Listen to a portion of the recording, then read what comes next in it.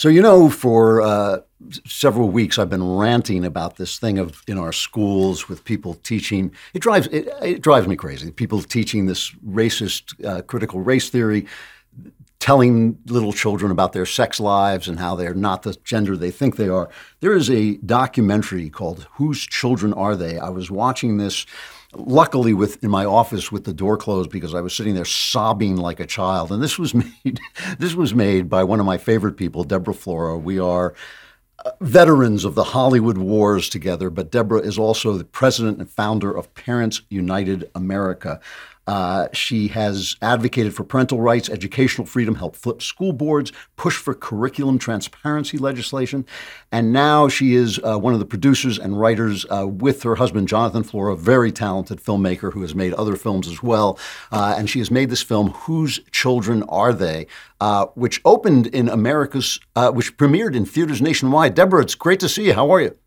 Great to be with you, Andrew. Thank you so much. Good to reconnect, my friend. As you said, yes, you both escaped Hollywood. Yay! I know. I never see my friends anymore. I just interview them. That's how. Well, good to see you here. That counts. So is this picture available? Whose children are they available to people? It is. Thank you for asking. Always the question for a filmmaker. Yeah. People can find out at whosechildrenarethey.com. But our goal in making this was to put a tool into the hands of every parent, grandparent, and concerned citizen. So this has a long life until we reclaim education over indoctrination. That's what we have to do. Well, I have to tell you, it's a very moving doc because it's children, and all we ever used to hear from the left is, what about the children? What about the children? And it turns out they don't care about the children whatsoever. So I kept asking. Yeah. So how did you get involved in this to begin with? Yes. Well, the way I got really involved is, I've been involved on issues that matter in our rights. But about 3.5 years ago, I'm actually from Colorado. I'm not from California, grew up here, but we moved back and we have kids. I'm a mom. I think it's going to be moms and dads who get their dander up. They're going to save our kids and they're going to save our country ultimately. But about 3.5 years ago, they pushed comprehensive sex ed through on the very last day of the legislature in Colorado. I knew what was in it because I'd seen it in California. I knew how age inappropriate and exploitative it was of children. So when I stood up, I was one of hundreds of parents that stood up and they pushed it through anyway. Then I introduced sex ed curriculum transparency along with the legislator here. They sent that to the Kill Committee. And I thought, you know what we have to do is really take this grassroots movement and get it to the tipping point. And you're a student of history, Andrew. So many movements either reach a peak and then die off, or they reach a peak and they have real change. And unfortunately, that's the rare exception. But we thought if we can actually help connect the dots for parents, grandparents, concerned citizens, it's not just sex education. It's not just gender fluidity in kindergarten. It's not just CRT. It's not just anti-discipline policy. It is all of these things together with a through line of a culprit who really are the teachers' unions for the most part, and their agenda that, like you said, has nothing to do with the good of children. We felt that if we could do that and put this in the hands of good people who care and have common sense and want to protect children, we can make sure that movement peaks and leads to real change instead of dissipating. Can you talk about this a little more about the teachers' unions? Because I get letters every time I rant about this, and I can't help it because it makes my eyeballs roll around in my head. The absolute indifference to the health of children, the mental health of children. I keep getting letters saying, don't forget, there are many teachers out here who are opposed to this. We're working hard, but we're afraid. We're afraid to talk about it. What role? How is the teachers' union pulling this off? Well, teachers' unions don't represent teachers. I mean, we're pro-teacher. We're pro-good teacher who's not been indoctrinated in the teaching colleges, which some of them have been, unfortunately, but many have not. But the way the teachers union works, unfortunately, like a lot of unions, it's a thug tactic. And you just have to, in the movie, you see that John Dewey, who's the father of modern education, the honorary president of the teachers unions, he was a Marxist. He appreciated the Soviet style of education, and everything was not for the good of the students. It was for the control of the message and the education of the next generation for their purposes. And then the way they control teachers is they bully them. And they literally say, if you want to teach, you have to become a member of the union. And they scare them by saying it's the only way you'll have protection, etc. It's all a big lie, really, because teachers can have insurance and protection. And with organizations that don't tell them what they have to teach. I mean, there's a famous quote that we have in the movie, a clip of one of the heads of the teachers union saying, basically when students pay dues, we'll represent the students.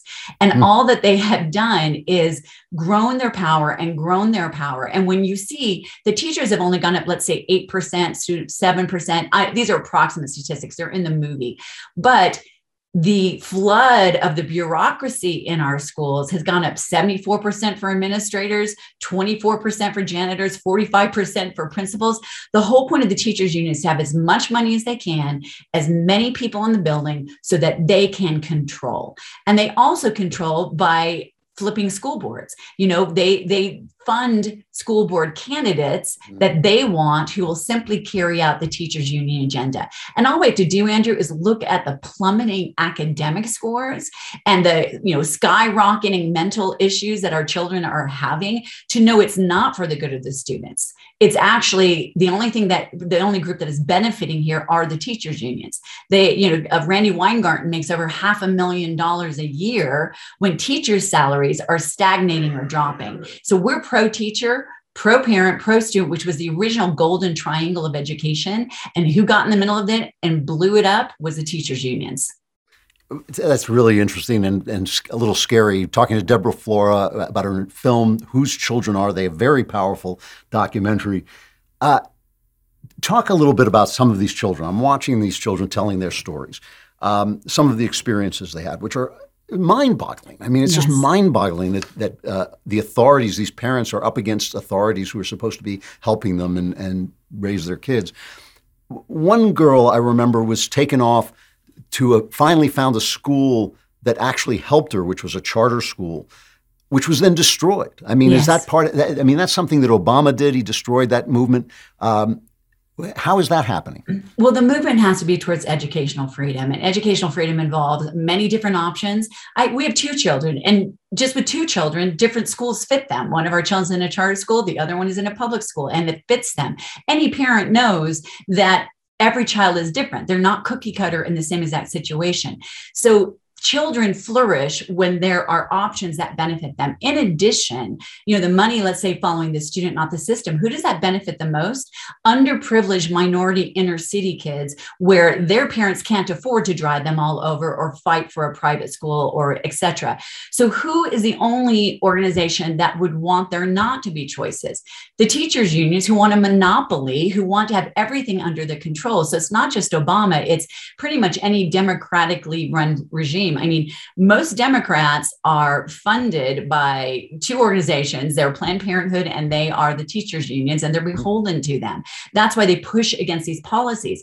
And it's being revealed now. I mean, the absolute hypocrisy of the left who say, we are for minority children, inner city students, but they have them locked into failing schools. There's another woman we have in the documentary, a woman named Kelly Williams-Bolar, single Black mom in Ohio, whose twin daughters were in a dangerous school. She simply signed them up under her father's address, which was just a couple of miles away, to get them into a safe school. She was sent to jail and made an example of. So when you see that, you realize once and for all, who's really for the students, who's really for the underprivileged parents who need help, and who is for the power structure that keeps students locked into failing schools. So it's hard to watch. But the reality is there's so much we can do. All we have to do is ask, a school board candidate, are you taking money from the teachers unions? Then you're not for us. You are actually for the teachers union. You can hire at the polls, elect legislators who will stand up for educational freedom, the money following the student, not the system, which allows the greatest ability for everyone to flourish. And there's so much we can do. Finally, parents are awake. And our hope with this document is they will never, ever go to sleep again. And they woke up under COVID because they saw what was really going on. Yeah, I know. That's kind of the funny thing about it. They sat at home. You said in the documentary that they were told not to watch. Yes.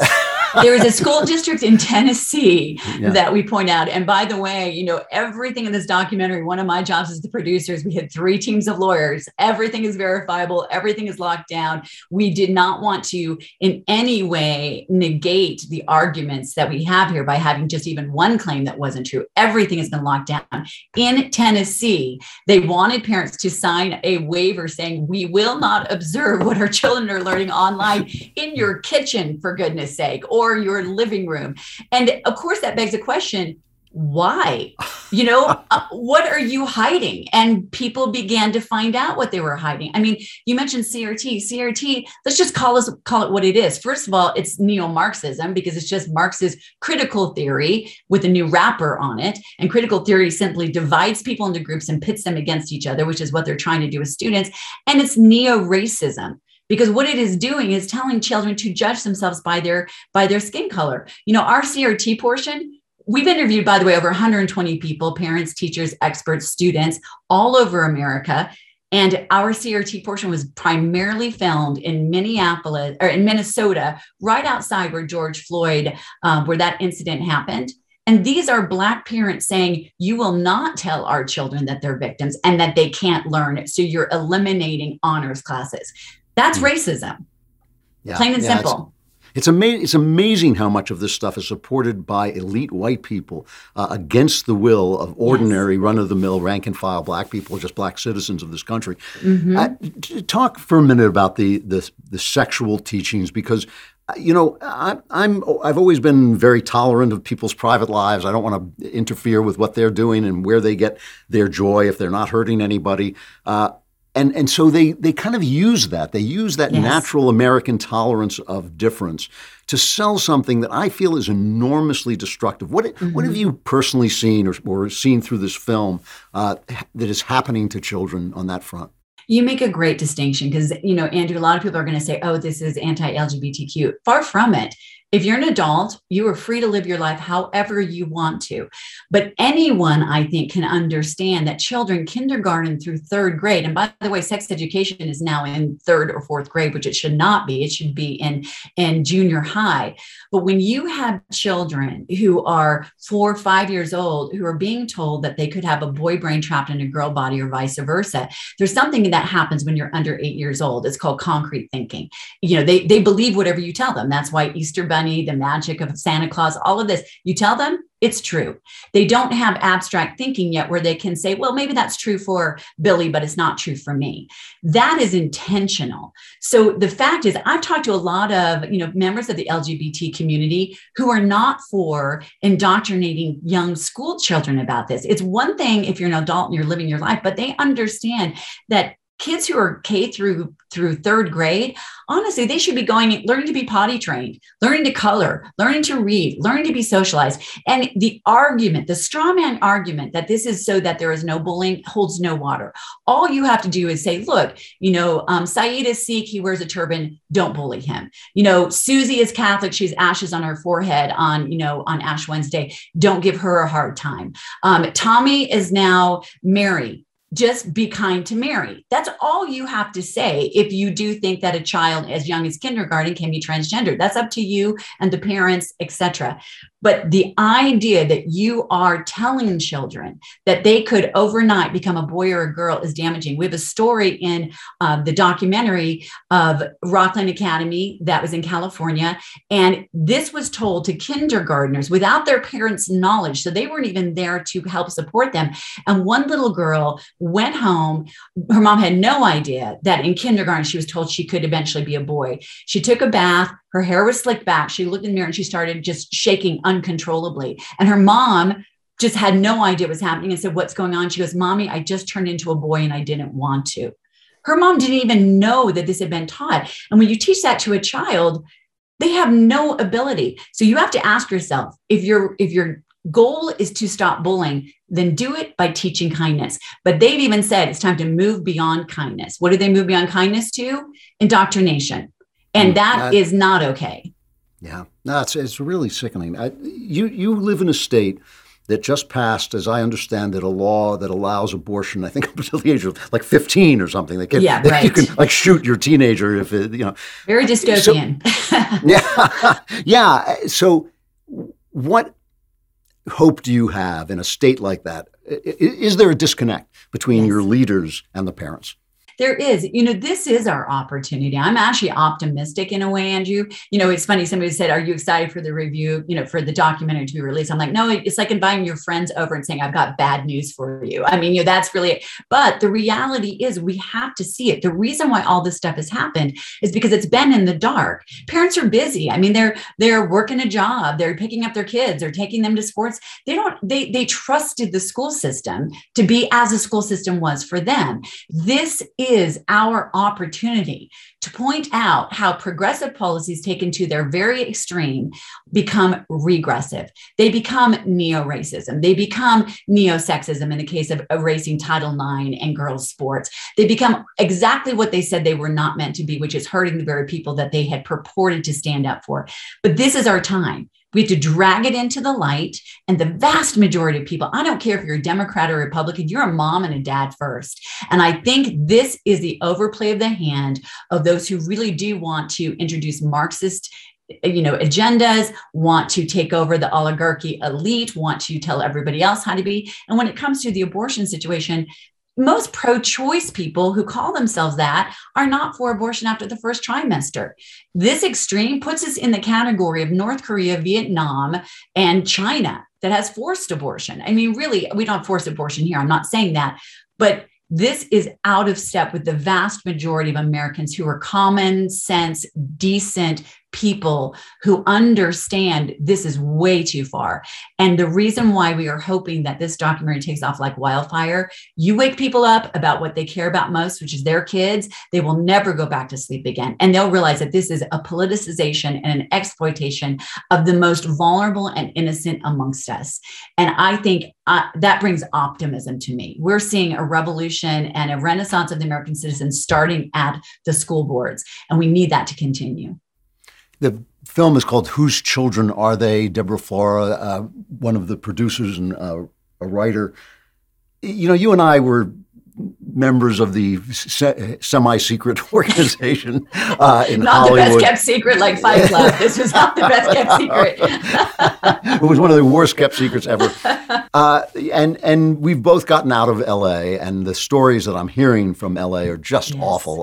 The stories, just humiliating, degrading stories where Black people are being put on films. They don't have to do anything, but they get a credit to run cover for the white creatives who are doing the work. And I just think that that's such a nasty thing to do to the Black guy, let alone the white guy. It's just a horrible racist thing to do.